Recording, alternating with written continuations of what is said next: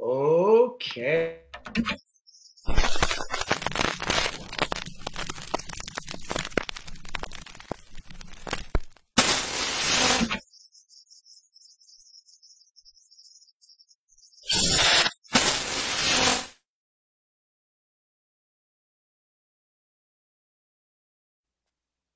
Okay, here we are, kids. We're here with COFOH Live and Undead. I'm your host, Daniel Crozier, and that's our new intro from our sponsor, Summer Twins Talent or Summer Twins Productions. They make amazing horror movies and all kinds of crazy fun stuff. So we're playing around with a new format. We're now on StreamYard. We're streaming to you live, and I've got my guest Graeme Davis. But first, our actual COFOH Live and Undead new video intro. It's ridiculous.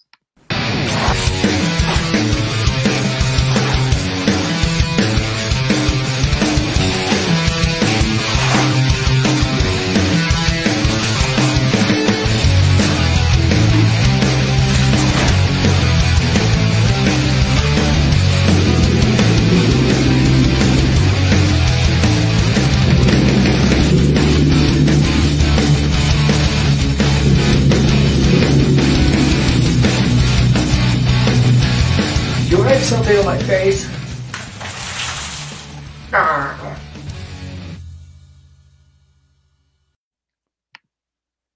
Oh my gosh, that was bizarre. What in the hell are we doing? I love it.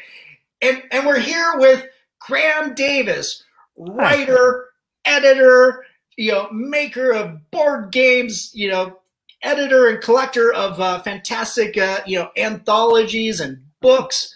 Oh man, how are you, Graeme? I'm doing well, thanks. How are you? Oh, fantastic! Yeah. This is pretty exciting. I think you and I met. What was it? A year and a half ago. I think you were just releasing your collection of more deadlier than the mail. Is that correct? More deadly than the mail. Yes, that's right. You showed up at one of my signings. Yeah, I think that was what was the bookstore? I think was it Luke Henderson? Yeah, the bookies in Glendale. Right. Yeah. I think he's a mutual friend. I met him years ago, I think during Mile High Horror Film Fest. He was All right. curating a bunch of vendors, and I'm comic book artist in the horror genre, and so he's just like, hey, you're weird. Why don't you come hang out? Yeah, well, he's been very supportive of me and a lot of other local writers. I've done 2 or 3 events there, and he always makes it fun. Oh, that's fantastic. Well, Graeme, I'm so grateful to have you on the show finally, and be able to chat with you. For everybody watching out there, and remember, everybody, we're live, so feel free to comment and ask some questions of Graeme. We're gonna, he's gonna try and answer them, and I'm gonna try and relearn the English language. I think I'm already tripping over my own tongue. So, but Graeme, tell us a little bit about yourself. Where you came from. Kind of growing up, how you got into writing and doing and designing and Okay. doing board games and stuff. Mm-hmm. Well, as you can probably tell by listening to me, I was born in England and spent the first half of my life there. Let me see. I think it all started with a Saturday morning rerun of Ray Harryhausen's Jason and the Argonauts when I was about 6 years old on my parents' old black and white TV. And those monsters just blew me away. And I remember that Christmas, I confused a department store Santa somewhat by asking for a book on Greek mythology. I ended up getting a model kit for a vintage car, but what can you do? So ever since then, I've been obsessed with mythology and folklore and monsters. And, as I got older, I moved on and discovered the old Hammer and Universal horrors. and started reading the stories behind them, and it just all snowballed from there. Oh, that's fantastic. And how did you come about coming over to the U.S.? Well, when I was in grad school, I met an American exchange student from whom it's not a perfect story because we're divorced now, but that's all right. But I've lived in the States, mostly in the Denver area, ever since 1990. Oh, no kidding! Wow. Yeah, that's pretty cool. And then you still have a career in doing board games and designing video games and stuff like that. Can you tell us a little bit about that? Sure. Well, like a lot of people in the early 80s who were at college in the early 80s, I spent way too much time playing Dungeons and Dragons. Awesome. And again, you can kind of see the monster connection coming in there. Mm-hmm. And there was back in the day, there was a British magazine called White Dwarf, which was published by Games Workshop, who at that time, they're best known today for Warhammer and miniatures and stuff. But at that time, they had a much broader remit, and they actually printed Dungeons and Dragons and various other early tabletop role-playing games under license for the UK market. Cool. And so I started sending articles to White Dwarf magazine, and after a while, they broke down and published one. And better still, they sent me a check, which being a good undergraduate student, I converted into beer with all dispatch and then went back to write more. And after 2 or 3 years of this, Games Workshop was thinking of putting out their own game, a role-playing game based on their Warhammer miniatures game. And I was one of the people they hired to help make that happen because I proved to be a reliable and good quality freelancer. Nice. And so for the next, the second half of the 80s, more or less, I was working on that at Games Workshop. And then after I moved to the States in 1990, I turned freelance. I did a lot more tabletop stuff. Vampire the Masquerade, your listeners, viewers, whoever you are out there, what you call yourselves, you may know that. I worked on the first year's worth of releases for that, and then I transitioned into video games because the money's better, and I've just been jogging along ever since, as my father used to say, avoiding getting a proper job. Why bother with that when you can make a living doing awesome stuff? So I didn't realize that you were doing Vampire the Masquerade and all that. That's fantastic. Oh, excuse me. Sorry. Oh, the beauties of a live event. You can't edit that out. I know. It's like nothing but hiccups. That's right.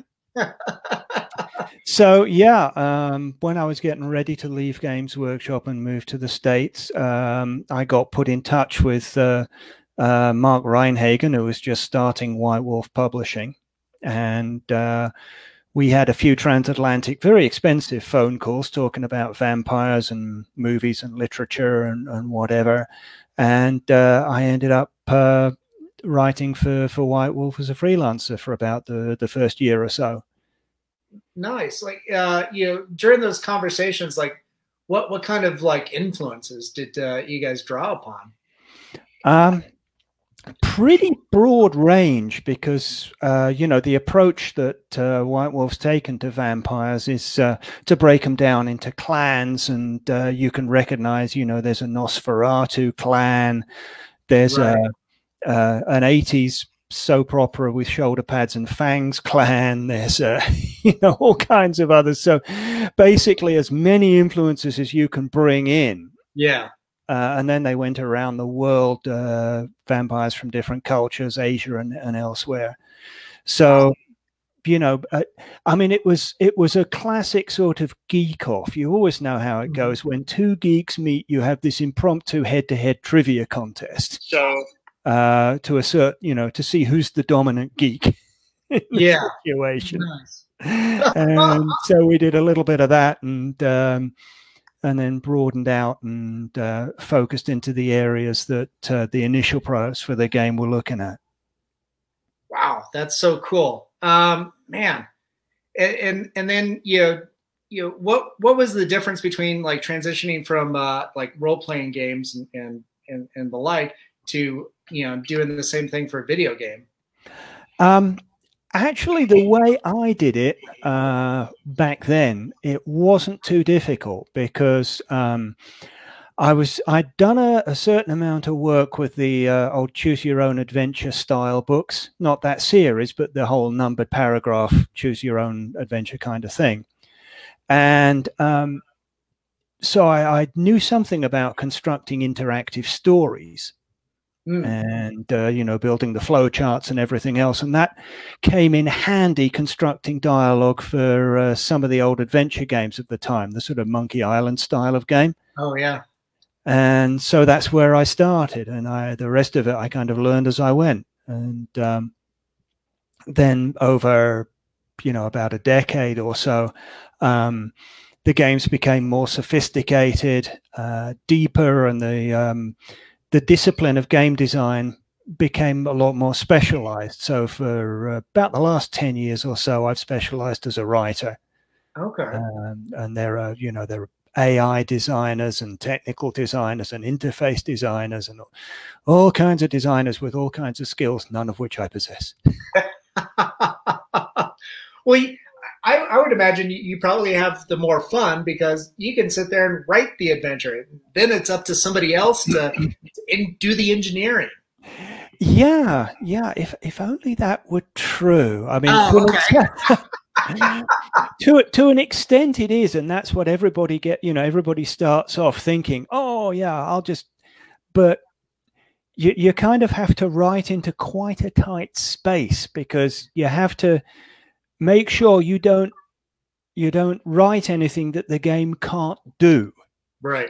And at the same time, you have to make it look as though that the game can do everything. So you have to hide those little walls that you bump up against. Wow, that's interesting. I never would have thought, that you. So I take it you've ran into situations where you've written things that can't be produced. Oh yeah. Wow. I've been told, yes, we can put this many characters in a scene to this standard of quality, but we would sell 2 copies, one to NASA and one to the CIA, because only a Cray supercomputer has the power to do that. Oh wow. Okay. All right. Interesting. So it seems like too many characters or too many background characters. It's like, shut this down. Well, back in the 90s, that was certainly the case. But you see games now where you can have thousands of animated characters on screen, and it's quite amazing. Yeah. Wow, that's pretty cool. And then was it just a natural progression getting into writing stories and kind of editing and curating your own collection of books? Yeah, it was kind of. I'd kind of known that I wanted to work in writing and storytelling ever since I was probably about 6 or 7. I was making up stories. English was my best subject at school, especially composition.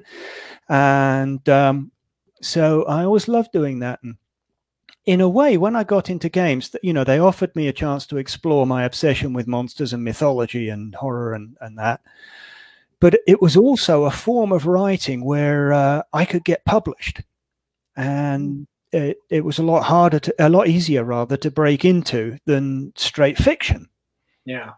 And I always wanted to get back to more fiction and literature kind of approach. And I did. I've written a couple of game tie-in novels, and then I discovered the love of going back over, what was written decades and centuries ago, and rediscovering writers who you'd never suspect and stories that you never knew of. Yeah. And that's kind of what's behind a lot of my anthology work, is just keeping these writers and their stories alive. That's absolutely wonderful. Oh, it looks like we've got a little comment. Daleen Murray says, "Love and respect, Mr. Davis." So you've got some admirers out there. Oh, why, thank you very much. um, so with with your collection of stories, you've got the two that I know of, colonial horrors. What made you decide to focus on that collection, and who's featured? What stories are featured in there? Well, this goes back to a tabletop game I was working on, which is called Colonial Gothic. And it's basically the American Revolution plus the supernatural. Oh, cool. It's set in that sort of period. And one of the things I wanted to do with that game was to develop a fiction line. And to kick that off as a sort of proof of concept, I put together the book that became Colonial Horrors. Sadly, it became apparent that Colonial Gothic, it's a nice game. It's got a very small but very passionate following, but it never broke out the way that games sometimes don't.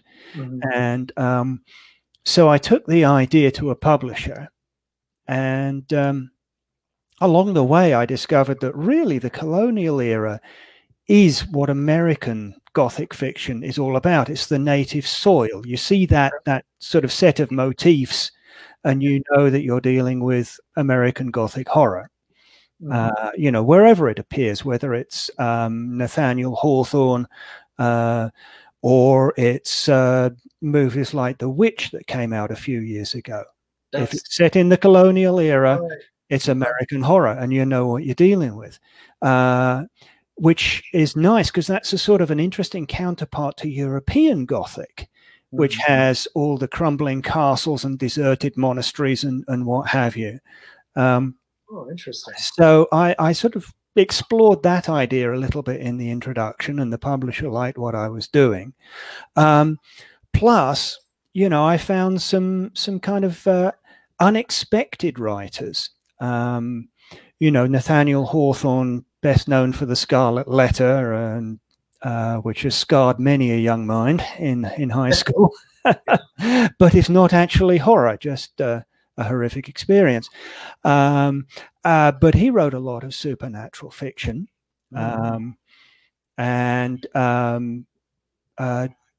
Fenimore Cooper, Last of the Mohicans, he wrote a small amount of supernatural. And I discovered that genres were very fluid back then. People hadn't really gotten the idea that you wrote in a genre and that was your brand. Right. People wrote whatever they wanted to. When I was collecting More Deadly Than the Male, which focuses on female authors, I discovered stories by Edith Wharton and Louisa May Alcott and Harriet Beecher Stowe, people you'd never really think of as writing horror. Right. And it was a lot of fun just, saying to people, did you know that Louisa May Alcott wrote one of the first mummy stories? And people just look at you like you're crazy. That's great. That's gonna be fun doing that research and be able to find all these hidden treasures. Stuff known and stuff that kind of needs to be rediscovered. Yeah, and in a way, the More Deadly Than the Male grew seamlessly out of my research for colonial horrors, because it was when I was doing that research I discovered the Louisa May Alcott story. Okay. And then I thought, hang on, there's more here, but it doesn't fit in this book. So I put it aside and come back to it later. And honestly, the more you look, the more you find. Yeah, most definitely. Now, you and I off camera, we were talking a little bit about, when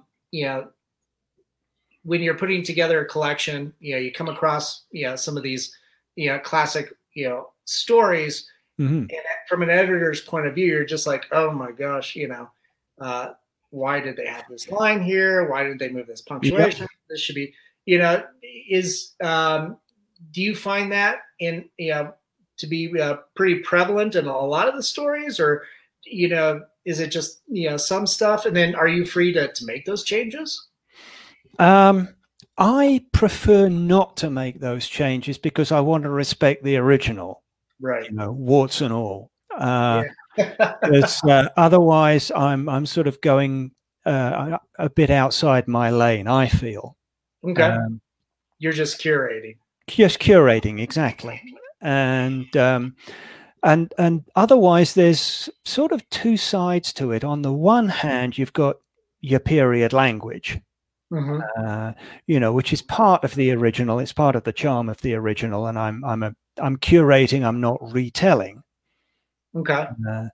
And the other is, as you say, sometimes you wish they were better writers, no matter how significant they were. Right. And my favorite example of this is Dr. Polidori, who wrote the seminal story, The Vampire. Yeah. And I've read a couple of retellings of it before I finally tracked down the original. And when I did track down the original, it was almost unreadable, not just because of the period language. I suspect it only got published because there was this rumor that it was actually written by Lord Byron, and Lord Byron was a rock star at the time. Yeah. I mean, way before the Rolling Stones or anyone, or Axl Rose or anyone else you care to mention, was wrecking hotel rooms and frightening the fathers of teenage daughters. Lord Byron was doing it all across Europe, and so anything. Yeah, and anything with his name on was going to sell. So that was the rumor there.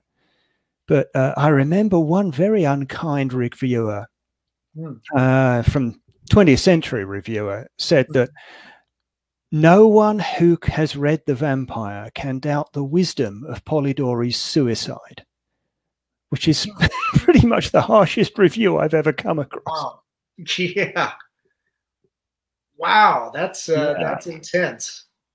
Oh, geez. The you and I were talking about the movie Gothic by Ken Russell. That's right. And I had recalled, and I think it was because of the film that Mary Shelley and Lord Byron and a couple other writers, had some type of competition to see who could write up a scary story. Yeah, where the germ of Frankenstein came out of. That's right. Yeah. This was, I believe, it was 1818, something like that. And she wasn't Mary Shelley yet. She was Mary Godwin, because Shelley's first wife was still alive. But they were basically doing the wild child thing all across Europe, as they were wont to do. It was Byron with Polidori, who was his personal physician, and General Rhodey, I suspect, and Percy Shelley, Byron's friend, and Mary Godwin, who was his girlfriend at the time.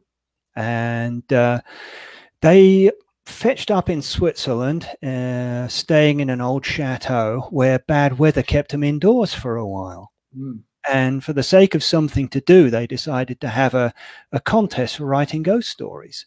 And Byron came up with nothing, and Shelley came up with next to nothing. Polidori came up with the germ of the vampire, and Mary Shelley, as everybody knows, created Frankenstein. Nice. So 2 out of 4 ain't bad. No, it's still 50%. Yeah, but in terms of kicking off classic horror genres, right. It's not bad at all. And Ken Russell's Gothic is his sort of rock and roll interpretation of the events of that night. Yeah, if I remember right too, it wasn't. And again, my knowledge comes based off of the film. Right. You have. You've actually researched this stuff. I've read a couple of books, yeah. But I think you suggested it earlier that Byron got the credit for the vampire. story too. Yeah, well, the lead character in the Vampire is called Lord Ruthven, and he is a thinly disguised homage to Byron by Polidori, who I think liked him a lot, and so everybody knew, well, this is Lord Byron, fast living rock star poet, disguised as a vampire. And it's the rumor kind of grew from there that Byron had actually written it, and it was in some way a manifesto. There's a section in which Ruthven expounds on what it is to be a vampire, and essentially why he likes hanging out in the bedchambers of attractive young women and biting them in the neck. And it's almost like a manifesto kind of thing, and people sort of conflated that and said, oh, well, obviously he's publishing it under a pseudonym. Polidori's fronting for him, but he actually wrote it. And on that basis, it sold like wildfire. Wow. Nice. Researching a lot of these stories, do you find that the creation of the story is just as interesting as what's being written? I do. And also the lives of the authors. This was particularly true when I was researching More Deadly Than the Male.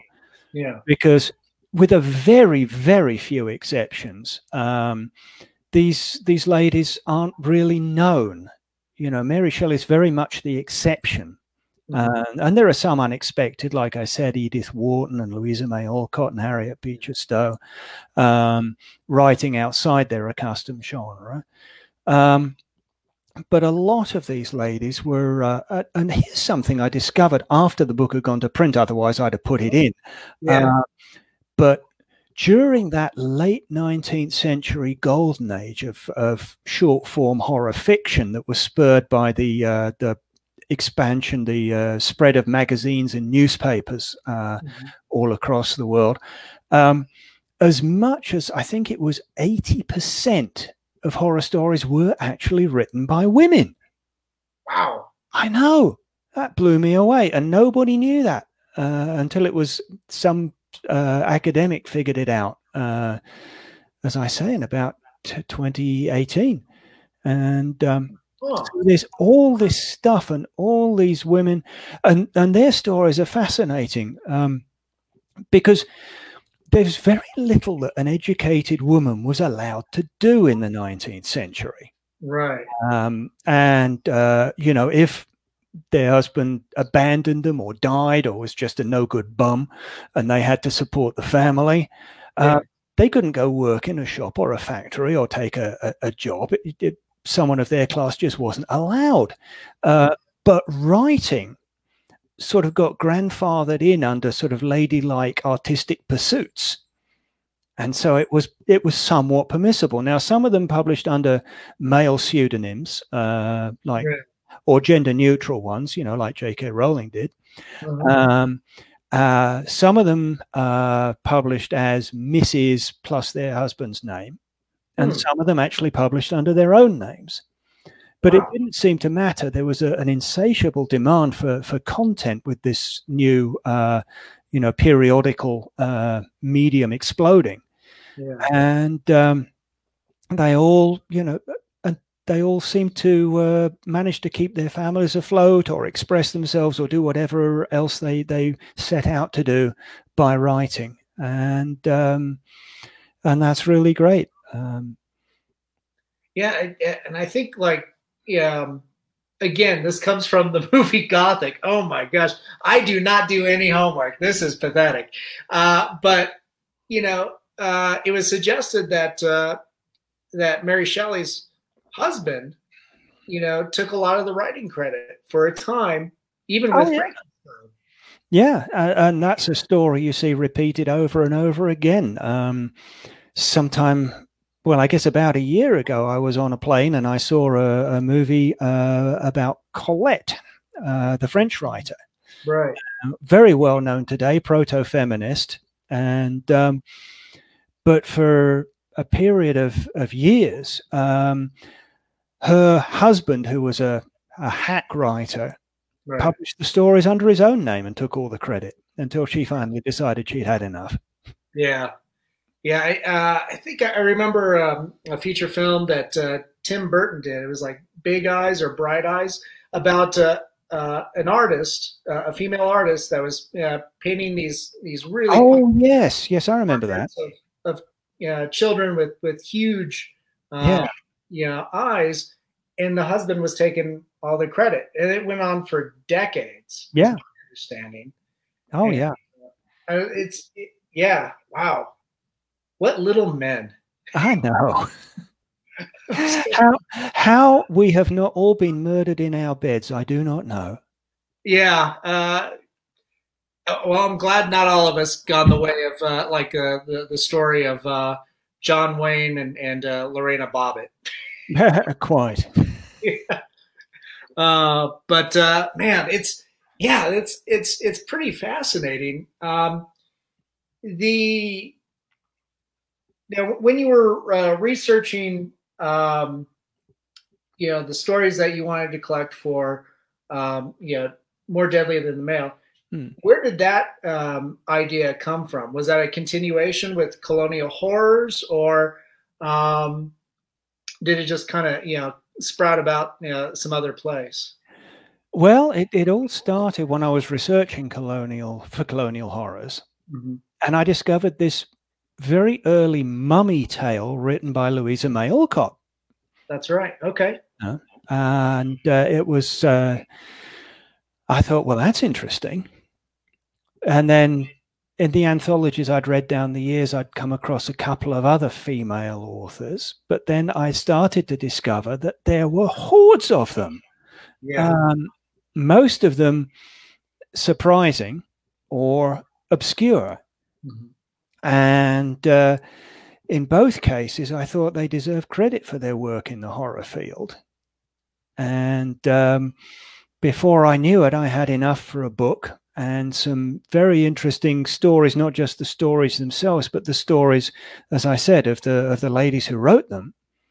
And since the publisher had quite liked colonial horrors, they let me do this one as well. Oh, cool. Are you currently working on another collection? Yeah, I'm pitching a couple of different ideas. I don't want to tip my hand too much, but I recently stepped outside the horror genre and curated a collection of early detective stories. Oh, cool. Using the time-worn and seemingly inescapable title, The Rivals of Sherlock Holmes. There are probably 5 books with that title. Mine is the most recent. And showing, how the detective story genre got started, what the effect of Holmes was, how people tried to imitate him at first. And then when there was that hiatus after the Reichenbach Falls, where Conan Doyle killed Holmes off and stopped writing, various people stepped up and tried to be the new Holmes, and then he came back, and it's quite an interesting story, and you can kind of see the shadow of Holmes kind of falling over it all. Oh, that's pretty cool. That's pretty intriguing. Do you find a lot of parallels between detective stories like that and horror genre? Yeah, to an extent, yes, because they all kind of come from the same place. There was this period in the second half of the 19th century, as I've said, where I think it was probably advances in printing combined with people moving to the cities more. And there was just this explosion of newspapers and periodicals and short form fiction everywhere. Here's a fun fact. Did you know that the first issues of Cosmopolitan were actually published short stories? Oh, no, I did not. Including horror and detective fiction and all sorts. It wasn't, the whole 25 Ways to Get Him Hot and Bothered didn't start until they reinvented it sometime in the 70s. So how long were they publishing stories? At least up until the 20s or 30s. I didn't really didn't really check further than that. And Wow. that's another thing about doing this kind of project. You can find yourself getting sucked down so many side tracks and Right. and eventually end up not finishing your project. So I have to kind of stick to the True. task at hand. You got to put that rabbit hole right off to the side. I'll get back to you on Thursday. Yeah, write it down and come back to it later when the project's finished. Nice. Well, Darlene mentioned that's awesome. I'm not sure what she's Thank you. referring to, but maybe the whole kit and caboodle. I think it was when we were talking about the contributions of women to early horror and how long they've gone unrecognized. Even better. Yeah, that's that is pretty wonderful to discover. All that. The now with obviously with your career in games and video games, you're working on writing new projects, new role playing games, right? New video games. Can you talk about to any effect on what those projects are? Yeah, sure. As I said earlier, when I was at college, I played far too much Dungeons and Dragons, and I eventually got hired by Games Workshop to write a role-playing game for them based on their Warhammer dark fantasy property. Mm-hmm. And that game, Warhammer Fantasy Roleplay, just got released in a new 4th edition a couple of years ago. And I've been going back over a series of adventures for that game called The Enemy Within, which was very well received at the time in the late 80s. Actually got voted best role-playing campaign of all time. Nice. Yeah. So I've been going back over this and doing what they're calling a director's cut, upgrading it to the new edition of the rules, putting in a lot of stuff that I couldn't put in back in the day for various reasons, changing a few things around, giving people options, because some people have played this campaign 4 or 5 times. So, yeah. So I needed to put in a few tricks and twists so it'd be fresh this time around.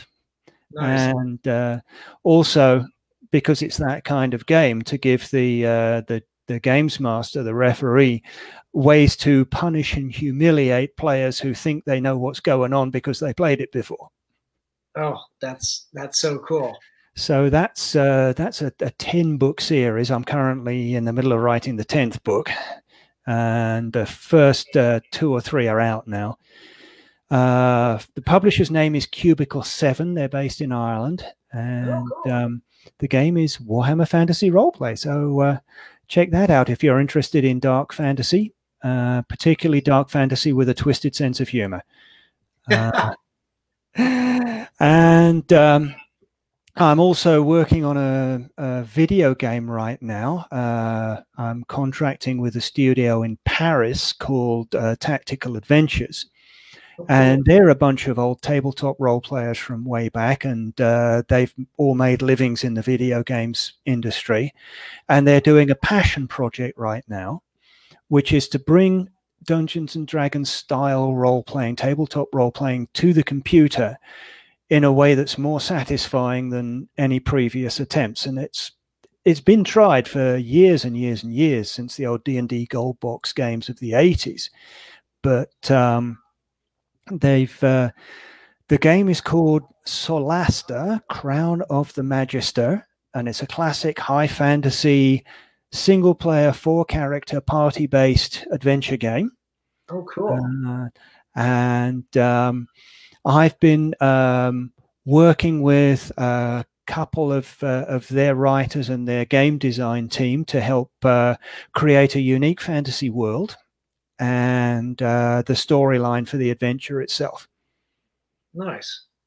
Man, so no shortage of projects. No, that's right. You've got some great things coming out. Got to keep busy. Yeah. Yeah.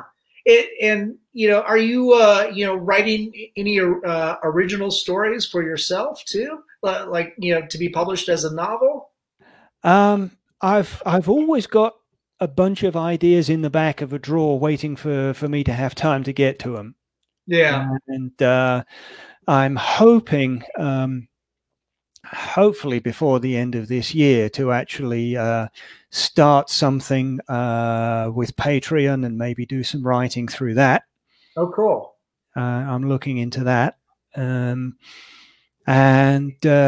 I've also got another tabletop role-playing project starting up, which is a collaborative with a bunch of people I've worked with down the years, and we've basically decided to get together and do the gaming equivalent of a super group, as someone's called it. Wow. And that's called The Rookery. The Rookery, okay. And which is, not just where a bunch of crows hang out, but it's also an old-fashioned term for a thief's kitchen. Yeah, London nice. slang. And so we're a parcel of rogues, and we're going to do this very cool role-playing project, which we haven't announced yet, but we've started to get set up on Facebook and Twitter, and hopefully there'll be some more announcements about that forthcoming within the next few months. Yeah, keep us tuned in. Let us know how things developed. I'm sure everybody that's watching this will be interested.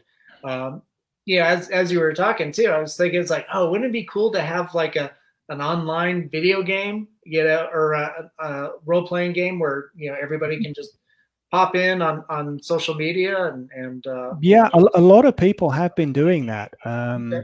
There's I think Roll20 is one of the major platforms, but there are a few of them out there, and I hear from a lot of people who are playing online now, and it's great because not only does it defeat the COVID, Right. enables us to play while social distancing, but also now that these platforms are mature and they're working better than they ever have, that dream of getting the old college group back together, reliving those memories, it's now within reach, even though everybody's scattered to the winds. Right. Well, and there's no excuse now. All you got is time and Wi-Fi. Right. Yep. That's wonderful. Graeme, we talked a great deal about literature, and earlier when we were off camera, you were talking about coping with quarantine and everything. You and your wife are basically just at home writing, editing, and just eat out less. So that's honestly, and I'm sorry this is going to make a lot of people sick, but that's been the only impact on our life, really, has been no more lunches out. Right. So we're incredibly lucky because of the life we've chosen. And we're kind of homebodies by inclination anyway. So we're all doing fine. That's great. I'm glad you guys are staying busy, staying healthy. Obviously, with Wi-Fi, you're able to connect with loved ones, across the pond. Yeah, definitely. I don't know how anybody would have coped without the internet. Right. I don't know how they did it in 1918. Right.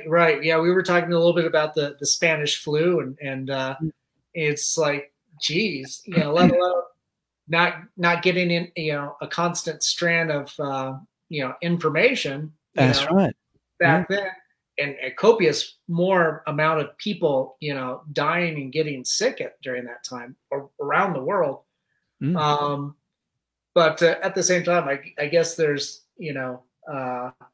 with less information being transmitted, probably less misinformation also being transmitted. Yes, yeah, that's probably true.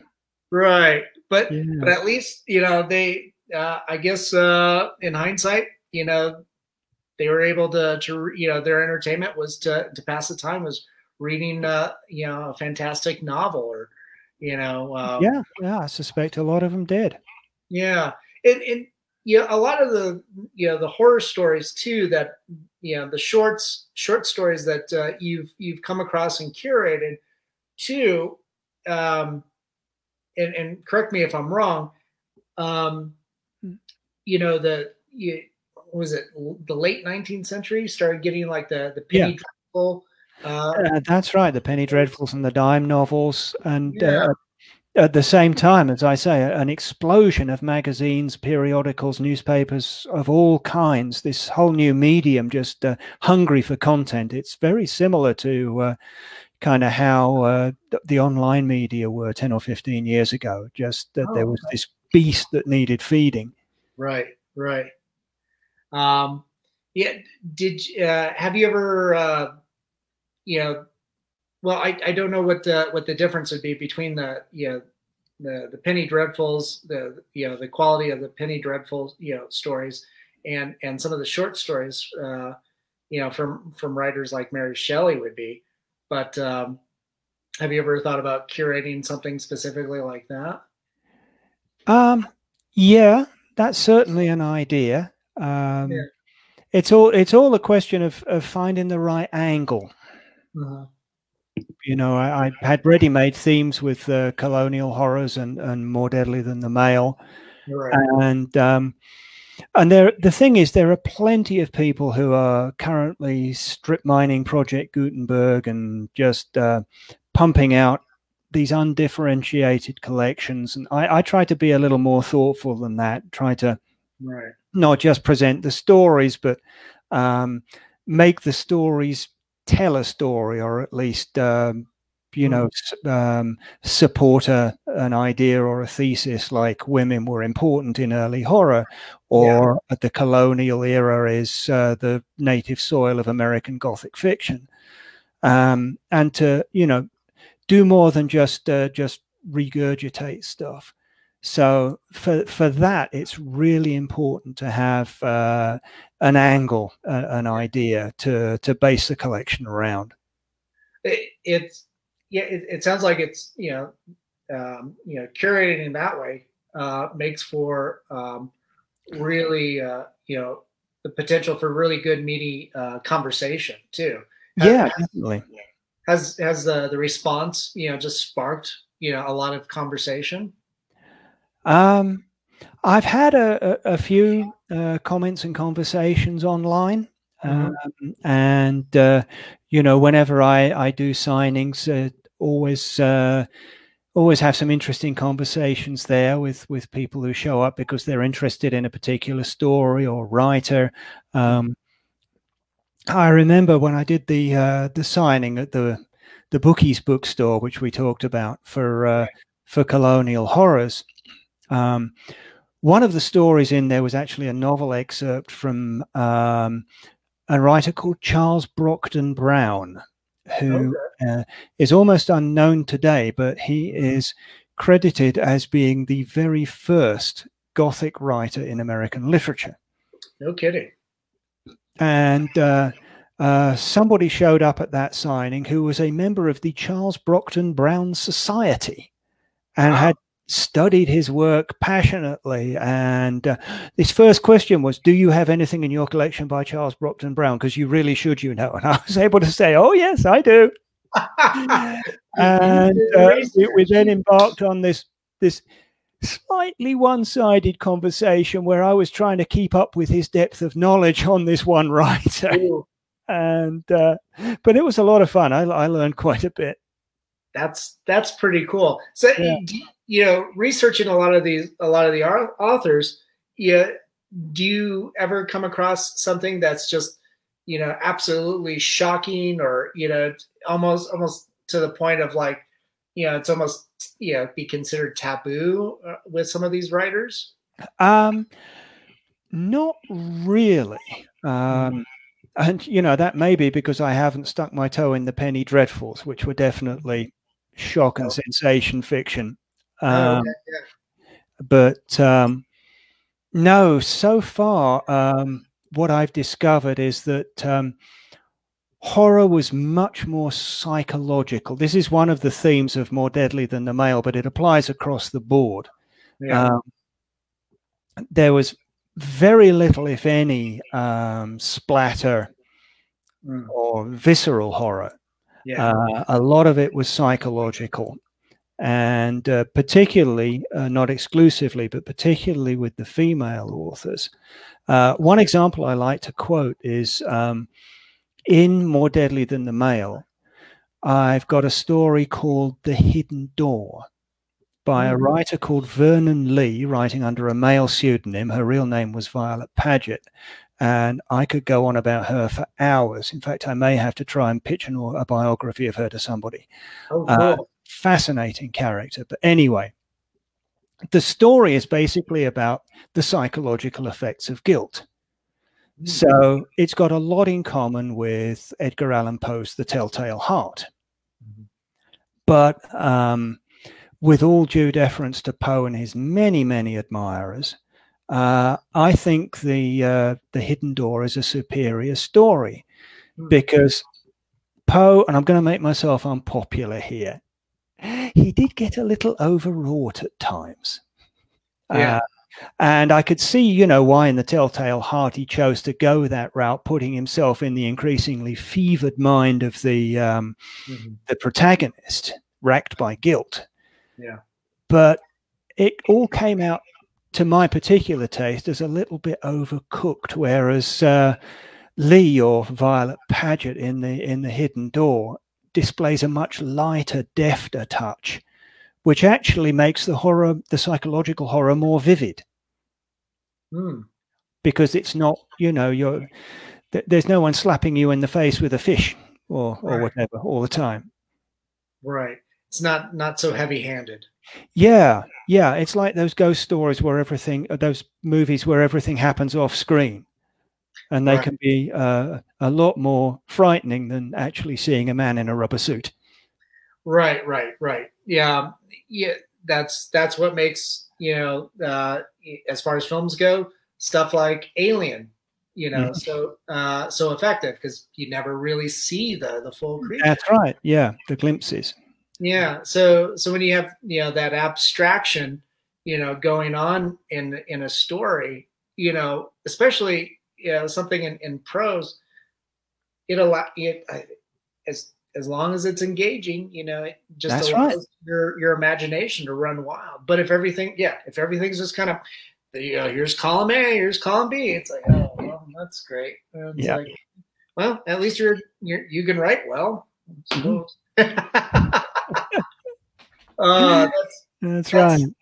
That's wonderful. The is there? Yeah, we're starting to run out of time, but is there like any topic that you down the road would just absolutely love to tackle? Well, one of my big interests, as I say, going back to the monsters and my early D&D days, I ransacked the folklore section of my local library for new monsters that my players wouldn't have seen, so I could put something over on them. And that's developed into a love of folklore and folk horror. And I'm detecting a ripple in the zeitgeist right now, particularly in games, towards folk horror. Okay. And there's a couple of games that are on the brink of coming out. One is called Vaesen, Vaesen. Now, that word might be familiar to anybody who's seen the TV series Grimm, because that's what the folklore monsters were called there. This comes out of Sweden, where they've got a lot of really scary folklore monsters, and it's a tabletop role-playing game of investigation and confronting horror. Cool. But it doesn't have Cthulhu in it. It's completely folklore. Yeah. And then there's another game coming out in the States, which is called Solemn Veil. And that also looks interesting. And that takes as its inspiration the sort of folk horror of the British movies of the mid-70s, like The Wicker Man. Nice. Okay. And tries to create that kind of world and feel. So, I'm very interested to see how folk horror is going to develop in the future, in the immediate future. And that's something I may try and do something with if I can, as I say, figure out the right angle. Yeah. Oh, that sounds absolutely fantastic. It looks like Daleen has been commenting. Is yes, women writers. That's right. And there's always nature too. Yep. When dealing with the Spanish boy, even now, go out and rummage around in nature versus just getting stuck inside all the time. Yeah.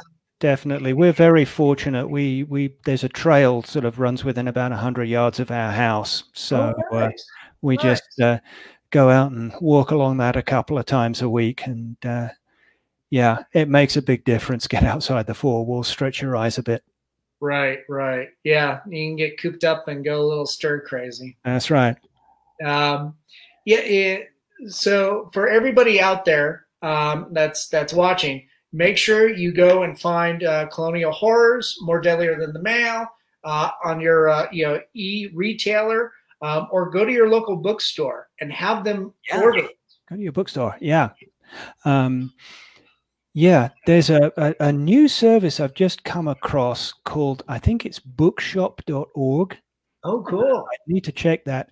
But it's sort of a collective effort run by bookstores, for bookstores, and supporting bookstores. And you order online and get books delivered, just as if you were using the Big River. But the nice thing about it is that all their participating bookstores are members of a profit share scheme. Oh, cool. And so, you can order online and still support your friendly local bookstore at the same time, which I think is a tremendous idea. That is wonderful. And it's bookstore.org? Bookshop.org, I think. Let me just do a quick Google here. Hang on. Yeah. That sounds good. Yes, bookshop.org. Bookshop.org. Okay, sweet. So go to bookshop.org and support your local bookstore. Absolutely. and get Graeme Davis's collections. So remember, Colonial Horrors, Deadlier Than the Mail, and while you're at it, look up his video games and his role-playing games. I thank you. Yeah. What was it? What were those? Warhammer Fantasy Roleplay, and Solasta Crown of the Magister is not released yet. Hopefully, the end of this year. Warhammer Fantasy Roleplay, the series The Enemy Within, is in the process of being released. And you can find me on Twitter at Graeme J. Davis, and I also got a Facebook author page where I post anything that's coming up. I shamelessly promote my work because need those royalties. Yes, excellent. We want to keep seeing your great work coming out, and also keep you well and safe at home till this all passes over. Yeah. And hopefully all this becomes the new normal. Right. And things change for the better, maybe, I hope. maybe. If nothing else, people are embracing, a lot of things like remote working and online socializing in a way that they haven't before. And I think society is going to be changed forever by this. Yeah, most definitely. Great. Well, thanks so much, Graeme. We're gonna end the broadcast here in a second, and just to let everybody know out there, this is brought to you by Summer Twins Talent, Summer Twins Productions, COFOH, the Colorado Festival of Horror, in association with our good friends, another wonderful bookstore here in town, Mutiny Information Cafe. They are the most dangerous bookstore in the world, and they have coffee. Excellent. Graeme, thanks so much again, and thank you for having me. Yes, it's a great pleasure. Hopefully, we can chat with you again soon. And thanks to our commentator, Daleen, for chiming in. Yeah, thanks, Daleen. So greatly appreciate it. And with that, yeah, have a good night, everybody. Be kind to one another. Yep, be kind, be safe, be sensible.